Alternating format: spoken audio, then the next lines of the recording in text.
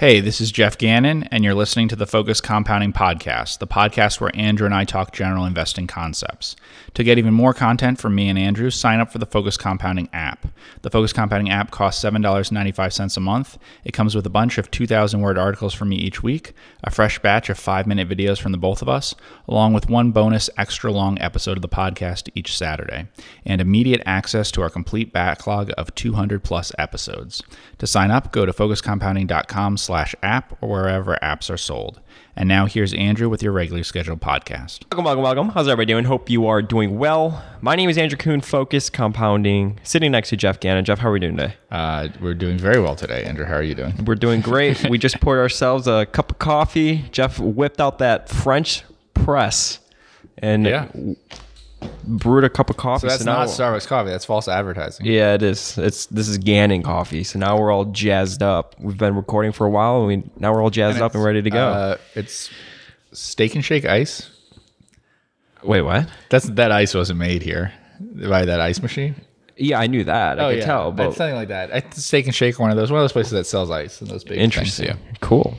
Well, if this is the first time you're tuning in with us, we do have more than just 20 episodes that you can choose from. We have 250 plus. And if you want to get access to that, you could go to focuscompounding.com/app. You could sign up there and then download the app through the iOS or Android app store. And then you'll get access to our backlog of timeless episodes, as well as a premium episode that we upload on the weekend, which is always a lot of fun. So in today's podcast, we're going to be talking about screens and this idea of generating new investment ideas. Okay. And in the Mohnish Pabrai Boston College lecture, he was talking about new ideas. Okay. And he was just basically saying, you turn over enough rocks and every now and then you get hit in the head with the 2x4. Yeah. And that was my favorite part of the whole. Unfortunately, it's true. Yeah. And it is true, and I've thought about that too. I mean, sometimes it's just, you just kind of stumble across something. I always say it's a lot of, clicking around, reading around until finally you find something that's very interesting. And then, then you're like, oh, wow, this is, very interesting. So first of all, how often do you use a screen? I use screens very rarely, but for the most part, that's because any screen that I run now, to me, just looks like the same stuff over and over again. Yeah, if I run price screens, it's different. But literally, some of the screens I'm running are things from 10 years, and still half the public companies showing up on them would be the ones that were there from 10 years ago. Oh, yeah. You know what I mean? So, I run screens where everything's a familiar name sometimes, Yeah, because the ones that I usually run, maybe once a month, it says the last time that you ran the screen, and it's always the last time I ran it. Okay, yeah. But what are some screens, I guess, number one, that you have found to be just a good screen to sort of give you a universe of companies that you would be interested in? One, I like the overlooked stock screen. So there's a screen that, it depends on what website you're using, which ones you can run, but that's based on just the share turnover. Because we've talked about that before. That's my favorite measure of how overlooked a stock is. I actually don't use the float. I just use all share turnover. So if it's half owned by the company, then that's fine for my calculation. You technically should use the float. So I'll just say have the number, in any given month, is the volume of shares traded here, let's say less than 4% of the company. If it is, then that's less than 50% turning over in a year or something like that. So around that number, 4 or 5% a month or whatever, versus we've talked about stocks like, Cinemark, right? That I think traded almost 10% of the company in a day. Mm-hmm. I wonder how much of that will be skewed going forward because of what happened back in March and how that's probably the most amount of volume that these companies have had in a very long time. Yep. But no, I think that's a great thing. So share turnover, do you ever screen for anything else, like gross profits? Gross profit margins, yeah. So what about the gross profit margins? Is it predictability? Above? Okay. Yeah. So as an example, any company where gross profit margins are over 50% and it's overlooked would be interesting to me. Got it. Because there's a few reasons for that. One, any company that has gross profits over 50% and you haven't heard of, you'd want to read about it. Yeah. Now there are ways, we've talked about, Tandy isn't a particularly high, super high return on equity or whatever business, but has very high gross profits. So you'll sometimes come across things like that. But more likely, if you have something like that, it is the fundamental thing they're selling is very profitable. So that's just interesting in a way that it screens out, most businesses. It's going to screen out most manufacturers, most retailers. So I'm kind of looking for something new that I've never heard of before. Like maybe I wrote up some drug testing companies and stuff. Maybe something like that could show up on a screen like that, Things along those lines. There have been other screens I've run. I like gross profits divided by total assets too. See, I was going to say that's why you should like to run for screens. Yeah, I like that one a lot. And to be honest, I also like reversing all of these numbers. So I always feel bad when I say these things because it's like, and then people run the screen. And it's like they're not running the exact same screen that I'm running. But so return on capital and stuff, I actually always flip them. I think it's easier, and it's easier to do the for various math reasons. I think you're likely to get cleaner results and to recognize any weird anomalies in it. So like if you run a screen that actually is total assets divided by gross profits, then what that means is your lowest numbers of assets versus profits is what you'll start with. That would be the same thing as saying high gross profits to assets. Yeah, sure. But that will help with dealing with things like negative numbers. Right. So gross profits and total assets, you'll be fine with negative numbers, but return on invested capital can sometimes be negative. Things like that. Return on equity would be negative. But if you run it to be what companies have the most equity versus the least income, and then you just flip the order that you're looking at it, then that'll help you with it. And I always found that to be very useful. I've talked about it with our return on capital. I always do flip them. Yeah. Okay. So typically, so let's say you populate 200 to 300 different companies through a screen. Take us to the process then from there. Is it really going one by one to see, like, read the business description, do a little quick, snap judgment on it, and then see if it's something you would want to learn more about it? I mean, what are your thoughts on that? The number one thing I do is I mark the companies that I've actually heard of before or looked at or something, and then realize that they're on the screen. So that's the easiest one because I know something about the company or something like that. So if I'm surprised by something appearing there, then that's helpful. Then the next one would be the business description and stuff. The one that's always tough that I have to make myself do is not judge it based on the company name. Because when you do like 200 stocks, what you realize is for the most part, you can tell from the company name like exactly what the company does. Yeah, it's sometimes like I feel like sometimes I'll run and I'm like, oh, this is pharma related, this is biotech, this is health related. For me, I usually just delete it. Yeah. Which could be wrong, but I'm just like, I don't really... And and so I want to try to avoid those things, but sometimes they can be, misleading that way. And so I want to avoid the ones that would be, the names would like throw me off. Do you remember we recorded a podcast this summer about interesting ways to find ideas. What was it? Was it a Peter Lynch? I think it was Peter Lynch, like 20 Golden Rules actually. Okay. And I think he said when an interesting idea could come from when the name of the company has absolutely nothing to do with the business. Well, one I mentioned in my write-up, because I've mentioned this before, that some things jump out to me. And what immediately jumped out to me when I was writing a company called Flanagan's is that the ticker was BDL. Now, what I realized when I started to look at the company is BDL means Big Daddy Liquor. Big Daddy. And that was sort of a legacy business, And then actually after that, I realized I'm like, wait, I've seen Big Daddy Liquor stores in other states and stuff. And so then I read carefully in the 10K where it said they don't have the rights to that they use, you know what I mean? That their rights exist in their state and the trademark is for other states, is for with other people. Because I was like, this can't be that company because there's enough stores, that would make sense. So sometimes you see that where there's like a name thing. I mean, we own a stock that always amuses me, NACCO, because in many websites, still to this day, the business description includes housewares. Yeah, for like HBB and kitchen collection. Yeah. So and how long ago did that spinoff happen? That's years and years ago, and it's talking about them being in housewares. Like some site I saw was like, they're in the energy industry and housewares. Yeah. And so I don't know who's going to look that up and try to figure out what that means. Yeah, right. And then the company's name doesn't really help, because it doesn't have coal in the actual name. I'm trying to think, what's the situation, or what has been a situation when the name was just completely opposite from what they actually did? Well, I talked about Rex Electronics. So Rex Electronics is the company that was becoming an ethanol company. Oh, yeah. And so my theory was that, Pacific Ethanol would go down a lot, and Rex Electronics would go up because they'd change their name, and so they'd make it something ethanol. That's when you did your related hedge, right? Yeah, that I suggested that, For Valley Masters Club. Yeah. So turned out better than expected. I think you asked about that because whichever company I picked, I think it might have been Pacific or something, did like go to zero or something basically. And then actually Rex like did some smart things and stuff. It didn't just get into ethanol, but still I would never have bought it as an ethanol company. But yeah, it had a name that had nothing to do with that. I mean, Berkshire Hathaway has a name that has nothing to do with the business that it's in. Yeah, if you say Berkshire Hathaway to the average person, they'll probably think the realty company, because that's what they see the most of, for like real estate and stuff like that. Yeah. When you're going through these screens, are there any industries that you immediately disqualify? I mean, like, will you look at like a biotech company? Yes.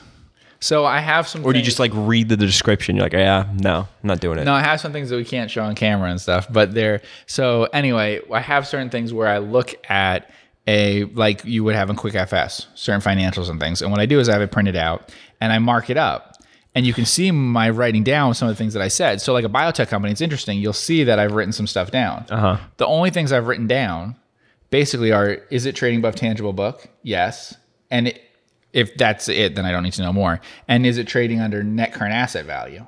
Yes, then I'm, and then is it trading below cash items? So do I check every biotech for that information? Yes, to see if it's like it's trading below that. But if you mean like any biotech trading above book, then absolutely not. I have the same thing for semiconductors. Like people would ask, would you ever consider semiconductor stock? I consider it on a Ben Graham basis, same as biotech. I consider it as like just a value stock. But if you're asking would I ever consider it like I want to participate in this business? No. And the simple reason is because if you think about it in real life, right? If someone ever came up to me and said, I have would you like to participate in this biotech thing or the semiconductor? I would just say no. I don't know it well enough that I can't make that judgment. Whereas if someone came up and said, do you want to partner in this restaurant? They could show me financials and explain it to me in a way that I'd be like, yeah. Yeah, you'd understand it too. Yeah, or car dealership or a retail thing or whatever, bank, insurance, So if you wouldn't do it in real life, if someone came up to you, if you're only doing it because it's a stock, then I think you can only buy little pieces of paper that trade around on the basis of cheap in terms of book value and those sorts of things. It's only, it's asset plays. If you wouldn't buy it as a business, then it has to be an actual asset play. Yeah. Got it.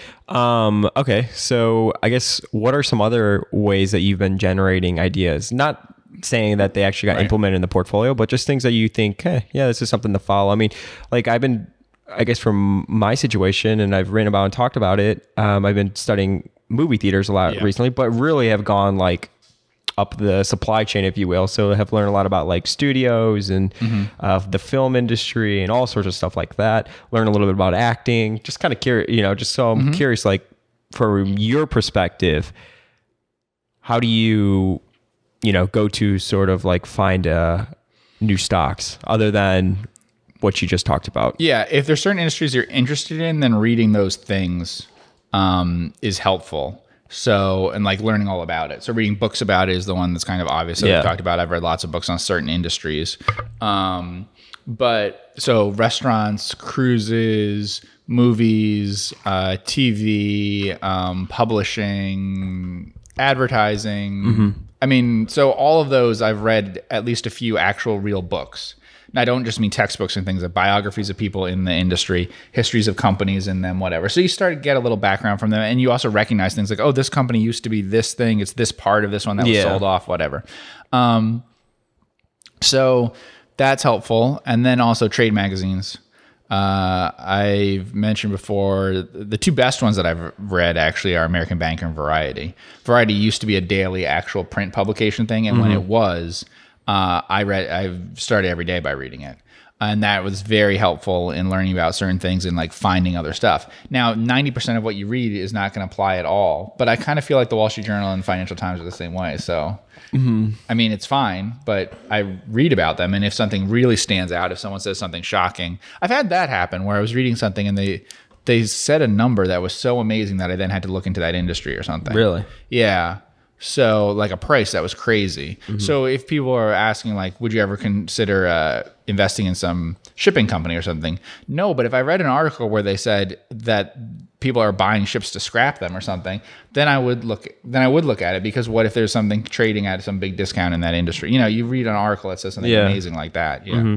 Another, I guess you could say this is something that has only gotten better with technology and stuff, is podcasts. We were just talking yesterday at breakfast about whenever I come across a new industry or whatever that's interesting, I'll try to find like a podcast that's dedicated to it because I mean, the nature of how people podcast is you pick a niche or whatever, and then you dedicate your whole podcast to that for the most part. Right. So for example, with the movie theaters, I started listening to a podcast called Box Office, and these are so-called experts in the industry. So it's just good to like get their opinions on things like that and, listen to what they're talking about, whether that's, I mean, we've done that with many different industries. Yeah. You follow different podcasts, different blogs, stuff like that. Yeah. So the thing with that is I find you don't really get a stock idea from there.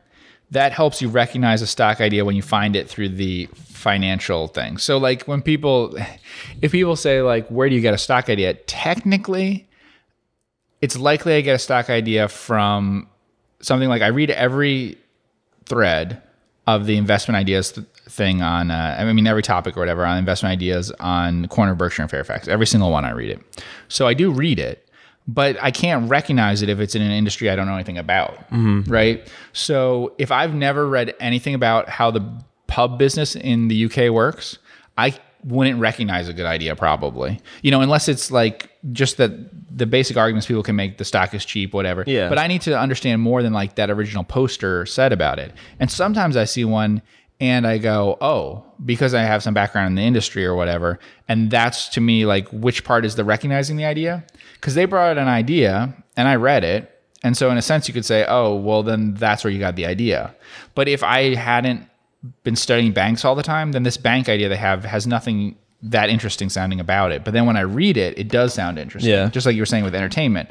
So because you learn about that industry, I give the example all the time about DreamWorks animation. But it's a really good example because it's a weird case where I felt the stock was cheap, and yet it wasn't really cheap on any of the basic measures of like value investing. So a value investor would say, if it's trading at 1.5 times book, 15 times earnings, whatever, EV to EBITDA of 9 or whatever it might have been, then that's not like that won't jump out at you.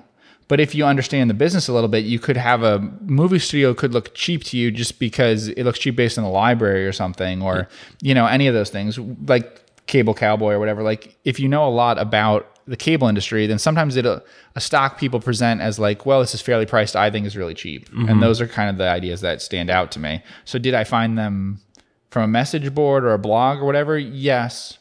Technically, yes. That's how they presented the stock. Yeah. But there's a lot of work that you put in to be able to recognize that is what you're saying. Because what I mean is Variety and American Banker and stuff don't say, here's a great stock. Sure. Yeah. They don't say, they talk about a company, but they don't mention that it's trading at an absurd price, so it's useless information to you and stuff, But they give background, which then when you can look at something can help you out. Like, especially things like comparable sales, which we've talked about before and stuff. Like, you have a pretty good idea of what things go for in the industry. I'd say better than like investors do, because investors all use the same thing from the proxy things and stuff the investment bankers prepare and stuff. Yeah. They don't go out and like try to guess what it is based on industry reports of what's been sold. Yeah, and it's like this favorite quote of mine from Charlie Munger. He says, this habit of committing far more time to learning and thinking than to doing is no accident. And I think that's interesting because investing is very much again, it's very much a delayed gratification business, not just from like the perspective of, compounding your money over time, but very much you may make an idea today that gets implemented in the portfolio, but maybe, sort of the foundation of that idea today is stuff that you did years ago. Yeah. Well, that's the thing about Buffett that I think people overlook in his record. And by the way, that's very against human nature. Human nature is instant gratification. Let me do something today and then, have this payoff from it today, be rewarded or whatever. So it's almost like sometimes with investing, you're like, should I be doing more? Am I doing enough? So it's like, how do you ensure that you're doing that? And answer that, but I didn't mean to cut you off. What were you going to say about Buffett? So with Buffett, one of his best individual investments, it faced some risk. So when you adjust for that, I don't know. But for a long time, one of his best in many ways was the Buffalo Evening News. And he paid a really high price. Like any value investor would say it was not a good price and all these things. But what's interesting about that, and then before that, one of his best investments in public markets was Washington Post, which he'd already made that investment. So he also when he goes into buying the Buffalo Evening News, he's already been a shareholder, board member, everything on the Washington Post for a while. Okay. So really good understanding of that so he's been owned for been a long-term investor, been a decade or whatever in owning a public company in that kind of thing. But what's bigger than that is he also owned like 100% of local paper in the Omaha area. So he also actually had owned a newspaper outright by the time that he's looking to buy that. And that kind of thing is very common for his history. Like if you look, when he invests in bank stocks, people are amazed at his knowledge of banking stuff. Berkshire owned a bank outright.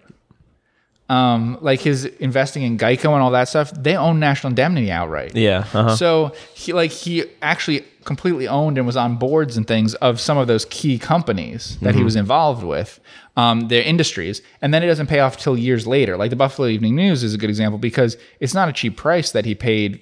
Like if you weren't in the publishing industry, it would not have seemed a cheap price, but he would have known this other one's going to be out of business once you're a monopoly paper and whatever. And by the time, like that paper eventually was the most profitable, I believe it was the most profitable newspaper in America, in terms of like its returns on capital and everything, right? So that's not like a stock investor doesn't understand that.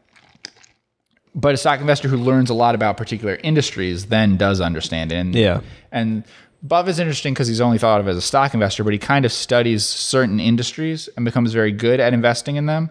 And so, I mean, you mentioned that with Pabrai, right? Like Buffett's record in retail is nothing like his record in banking and in insurance and publishing type stuff. Like he would not have he can make mistakes in retail that he can't make in insurance. In banks as well. Yeah. Other than, I think when he invested in Irish banks, but other than that, I mean, he'll never lose money in banks. Yeah. And that, I don't know those records that good in retail. So outside Nebraska Furniture Mart, yeah, Nebraska Furniture Mart's definitely a success. No, go ahead. Yeah, so I think learning about the particular industries that are helpful that way. So there's some industries that I learn about and try to figure out from studying some companies in it. The most useful way to learn about it is studying in depth some company in it. So I know that's a problem because people are like, oh, I want to learn more about banking. What should I do? And my advice is like, well, study 6 different regional banks as if you want to decide if you're going to buy them. Study banks that have different business models and like what works and what doesn't and all of those sorts of things. And then you only randomly occasionally get opportunities. Like I'm very interested in insurance. I don't know if I get I don't know if I feel that I can put to use what I learn about insurance more than once every 5 years or something. Yeah, sure. So I don't know but the banking's the same way. I mean, sometimes like people know now that I like banks right now in terms of their prices versus different things, but that's not always the case. It's just they have been down a lot in price this last year or so versus market being up a lot, on a relative basis. And then the way that interest rates change for them and whatever. But it means that for a lot of banks, I would say the attractiveness of their stock versus the attractiveness of other ideas I have has gone up a huge amount. But there are years where it's useless information. Like to me, it's just not helpful. Yeah. You can imagine studying home builders, and there's like years and years where it doesn't pay off because they're in favor. Studying banks was just, I don't know why it was a huge stepping stone for me, but it really was a huge stepping stone in learning like how the capital structure and like return on equity and like all that stuff works within other companies that's outside of banking. Yeah, I see what you mean. The thing is, I guess with banks, I don't know. Now I would tell someone like, you want to learn, just go study a bank, how it actually works, how they think about, their return on equity, keeping it higher, paying special dividends, keeping like their return on assets at a certain point, all that. Like, I think that would be a huge learning point for a lot of people. Yeah. I feel like for most banks and insurers, if you talk to them and stuff, there's a certain element of like, they kind of have to talk to you like, the things that you care about for a stock are kind of the things they have to talk to you about. They can't really hide it. Like the business is money. Yeah. So, you know what I mean? Like what the bank's doing is money. And so with some companies, you can kind of be like, they manage to kind of present it like, oh no, that's 2 different things. Like let's say we're talking about advertising or whatever, right? So an ad agency or whatever can talk all about the services they need to provide and the creative things they need to do. If they want to write a report that talks almost nothing about financial metrics, like they can convince you, here's the awards we won for our creativity. Here's how we're helping our clients do this and that. Here's the importance of this, whatever. Banks can say like customer service is important and show you pictures of their branches and whatever, but they really have to talk about the kinds of things that we're, saying.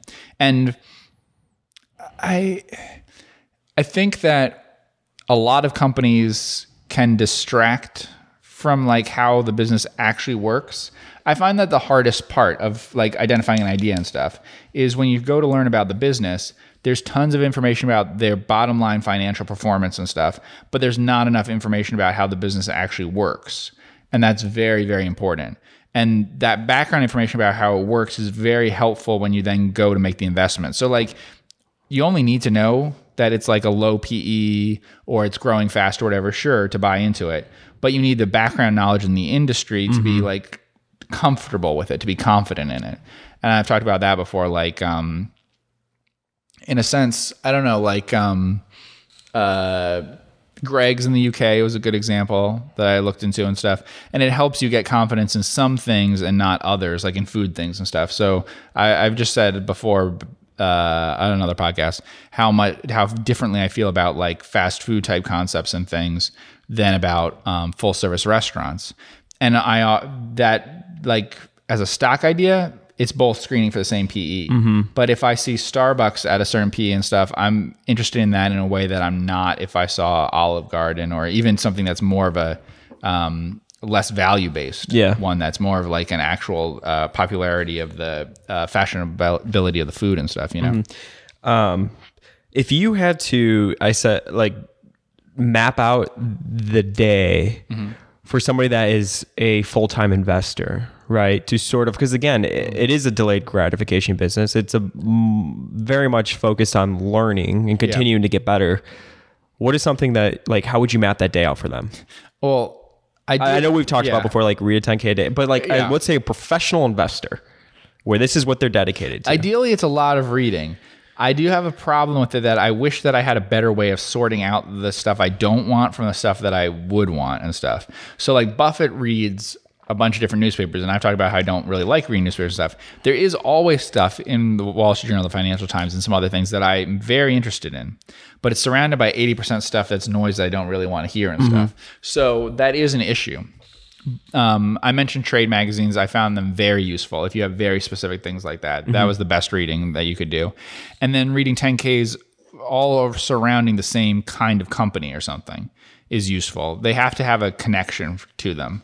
They don't have to be in the same industry, but if you think of it like a web of knowledge that you have, it's very helpful to connect always from something that you're doing to something that's related to that. So even if it's something like we owned computer services, so that's a core processor, then reading about a bank and things like that. So the bank's not really going to talk about core processing and stuff, and the core processor's it's not going to give you names of specific clients and things, but at least that's something, as opposed to reading about a company that's doing fracking and then reading about an ad agency or something. And reading a lot of different ones in the same industry is really useful. And especially with a focus on understanding how the business works. Because that's the thing that will last longer. Like Buffett's talked about this, about how knowledge is cumulative and all that sort of stuff. But certain kinds of knowledge is very cumulative, very durable, very useful to have, and other ones aren't. Like human behavior is great to learn about, and behavior in an industry and economic behavior of all those kinds, because it's tends to be the same. I was going to say, it's never going to change. Yeah.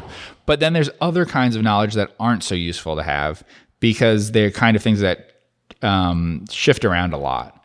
So I do sometimes talk about how I would rather some people read books than news things about an industry, because sometimes it's more helpful to read over a longer period of time how an industry worked and stuff than it is. So biographies of people who are in the industry, company histories, whatever. That's like one of my favorite things to do. Yeah. If I'm ever looking at a new company, just try to find a bunch of books written about it. Yeah. So let's say you were trying to learn about retail things and stuff. You could read a lot of newspaper articles that right now are all going to be the death of the mall or something. Sure. Or you could read my father's business.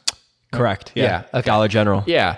A company like that, and then say, okay, what else is similar to that, and learn about that. You'll learn more from retail about retail by reading a bunch of different ones like that. Yeah. Like you can learn from that about even things like the benefits of scale of buying all that stuff, the dangers of just buying inventory without being able to move it at times and things like that. Different things. We talked about Tractor Supply, different things between rural places and other places like that. The cool part about, I guess, investing is even if you're focused on a micro cap or a small cap company, if there is a larger cap or sort of like this mega cap that's in the same industry and somebody made a lot of money from that, I'm sure chances are there's going to be a book on there. So even if you're in the nano and micro cap, for example, you could find a lot of books, written on the topic and stuff like that. Yeah, like we talked about the Michael Ovitz book and those sorts of things. Yeah. I always recommend to people, if you like a book like that, there's a book written about Wasserman. It was When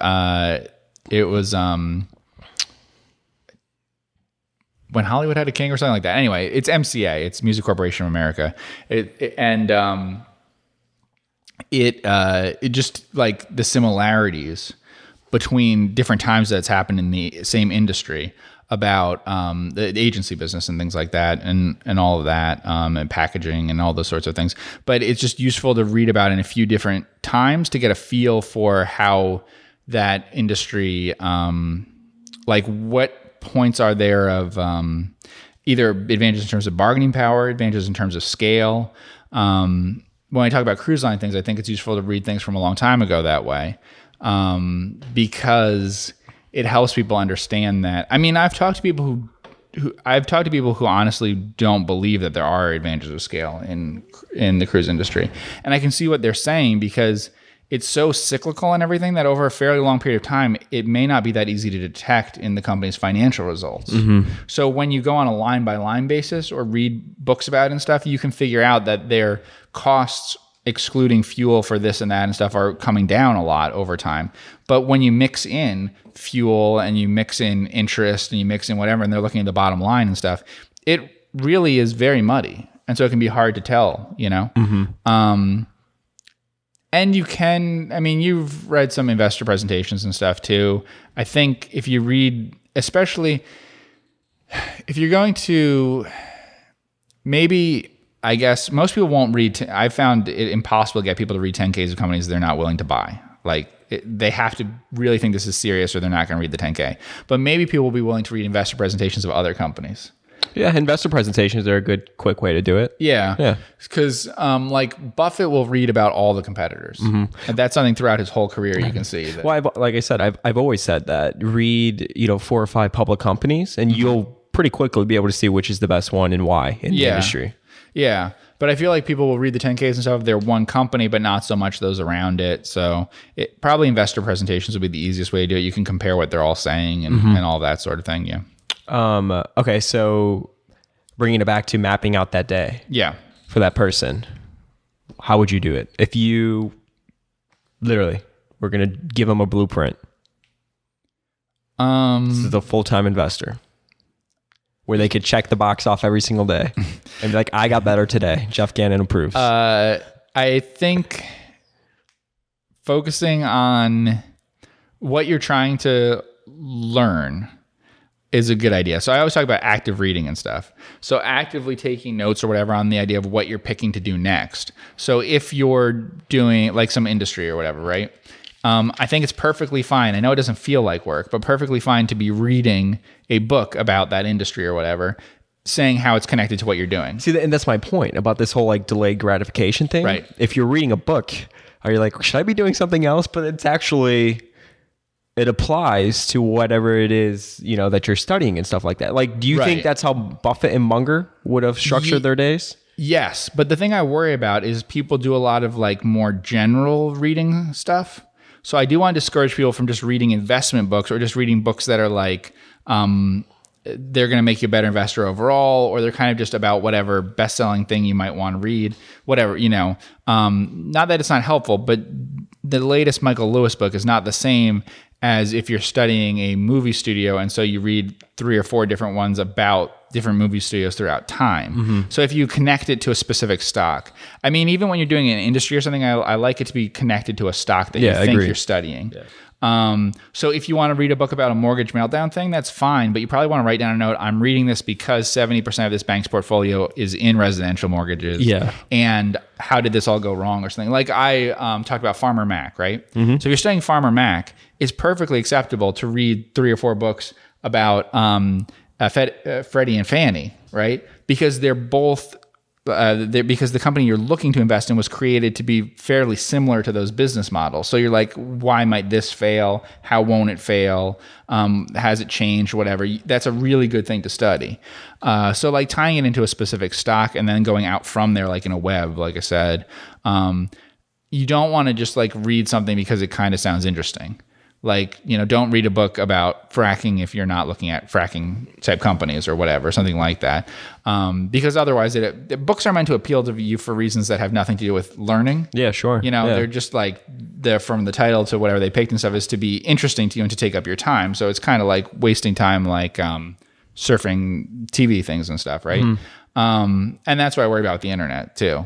The internet's great for finding all sorts of things, but people just click on one thing after another and get further and further away from the topic they're trying to focus on. Yeah. So I think like a 360 learning about a particular company and particular industry is really good. And I would do one company and then repeat it for other companies that are more adjacent to it and in the same industry. But you can also go from that to like learning about the same people. Like sometimes you come across something and you learn about either an investor in that company or the CEO of that company or whatever who has other interests in other things, then I would learn about them too. I do that all the time. I always read the things that have the proxies and things like that of who's invested in it and who's running and stuff. What's their history? What other companies were they like before? Things like that. So I would totally study a bank that someone was at and then left to run another one. I would study that period that person was at that other bank to try to get insights onto what they might be doing here. And that's the kind of thing that is like information that's right out there, and yet maybe no other investors are doing it. It's possible that tons of investors could be looking at it and not check up on the company the person used to be involved with or something like that. That's the kind of thing that they might overlook. They're not using history to their advantage. Yeah, I'd say that's definitely true. Like the soft sorts of things like that. That's a thing that a lot of times people will be like, well, what do I think this person's going to do at this company or whatever? And sometimes it can be very obvious based on what happened to the last company they were at, or even things they said and stuff that you could find in their history. And yeah, I think it generally has to be built around the industry thing, which is a problem, unfortunately, because like, in each case, that's not a huge part of your decision making. I mean, it's most of your time, but the problem is like you do all the studying of it, and if you know nothing about fracking, and you know everything about entertainment, but entertainment's all at the 25p now, and fracking's all at the 5p. The truth is, you can't really outperform by picking in the area that you know about. It's also a timing thing. It's just luck. So there'll be moments where the information is kind of useless to you, and then there'll be moments where it's really of great benefit to you. And that is annoying, but it's very hard to, so like that might be a good idea to start like trying to really learn a lot about an industry because it's beaten down that you know nothing about. Yeah. Like studying up on it. I'm doing this studying on it because it's such a beaten down industry, but it's hard to like overcome that, that some industries are cheap at sometimes and then other times they're just expensive. And even if you know a lot about them, it's not worth buying things in them. So maybe this is not your situation now because you've been doing this for a long time, but let's say you were going to study a new industry. Right. What are some things that you would do? So trade magazines, probably study a lot of the larger company or the big players in the industry. The number one thing I would do first is try to find books on the industry. I try to find any books that don't seem very controversial or sensational or something like that. That can be hard to do because some books that have titles that are like that are actually really informative and everything. But you try to read the reviews and things and find something that's more just a lot of basic information on it. 2, I would then try to find books on number one, usually best is biographies of people in the industry. Those tend to be a little bit better than the company ones, but then I would try to find company things if there have ever been those. And biographies tend to be better than autobiographies sometimes. Okay, yeah. To get a more of an honest picture of what happened. And then I would look at companies, right? The two obvious ones would be companies that had a really good performance and really bad. So you could even look at a stock chart. But what are the companies, like say it was home building? If you were just going to pick a random thing to read about, I knew nothing about home building, what 10K would I pick up? NVR would make a lot of sense. Now, it might be very different from a normal home builder, but instead of picking one at random, pick them because of the compounding record that they have. Don't pick a random bank. Pick a bank that's created a lot of value over time that same way. And then from that, you can also look at things that had problems and stuff like that too. So let's say I knew nothing about investment banking, right? You could try to find what kind of investment banks had some of the best returns over the last decades, create a lot of wealth and stuff, and famous failures and things like that, you know, because and learn about what led to that. Yeah, the combination should give you more information on like how the industry works and that kind of thing. I find books probably the best because they're the longest sorts of things that have that you can stay focused in on the entire time. Also, they're not at all concerned, or they're have very little concern with being timely. And so the problem is like 80% of what you read in any given day is there because it's of interest today. But in a week or two, it doesn't have any value left anymore. Because, you know, like say people speculate who's going to win the election. Well, in a week or something, someone will have won the election. And it won't be relevant information anymore. But you'd be surprised that's almost everything that's in a newspaper. But in a book, that doesn't happen. So I found books to be much more useful that way. But I also like, you know, highlight and mark down things and write things down all the time about it. When I notice things that are familiar from one industry to another. And you can learn a lot about a business, especially in micro cap and small cap land. If you study a private business, or you could talk to somebody that owns a private business to learn more about the industry, the positioning, all that sort of stuff. Yeah, there's plenty of ones like that. Like we've talked about owning Vertu Motors and stuff. Most anything that I know about car dealers and stuff is not taken from specific information about how their business works. It's guesses, which could be wrong, about how similar their business is to car dealers generally in the U.S. because there's a lot more information about independent dealers and stuff, smaller scale things, private things, all across the U.S. and everything, how those businesses work in great detail. And you kind of then compare that to the financial statements of these big listed dealers and say, well, how similar are these and stuff? And you assume that it works pretty similarly that way. The same, you know, and you could do that with anything. But like trying to read a 10K about a restaurant company, it's going to be pretty hard to figure out. But fundamentally, does most of the things at the Cheesecake Factory work like the things that any restaurant running person would have to be worried about? You can get incredible detail on what it is like to run a restaurant. And then you just need a little detail on like, okay, so do they put a lot more money into it at first? What's the scale differences? What are they focused on? Their menus like way bigger than other people's? Why is that? Like just the differences. You don't have to learn like what it is normally to run a restaurant. You just have to focus on why their model's different. And like you said, that's easy. You can find a ton of books about that kind of thing. Yeah. About individual people running them.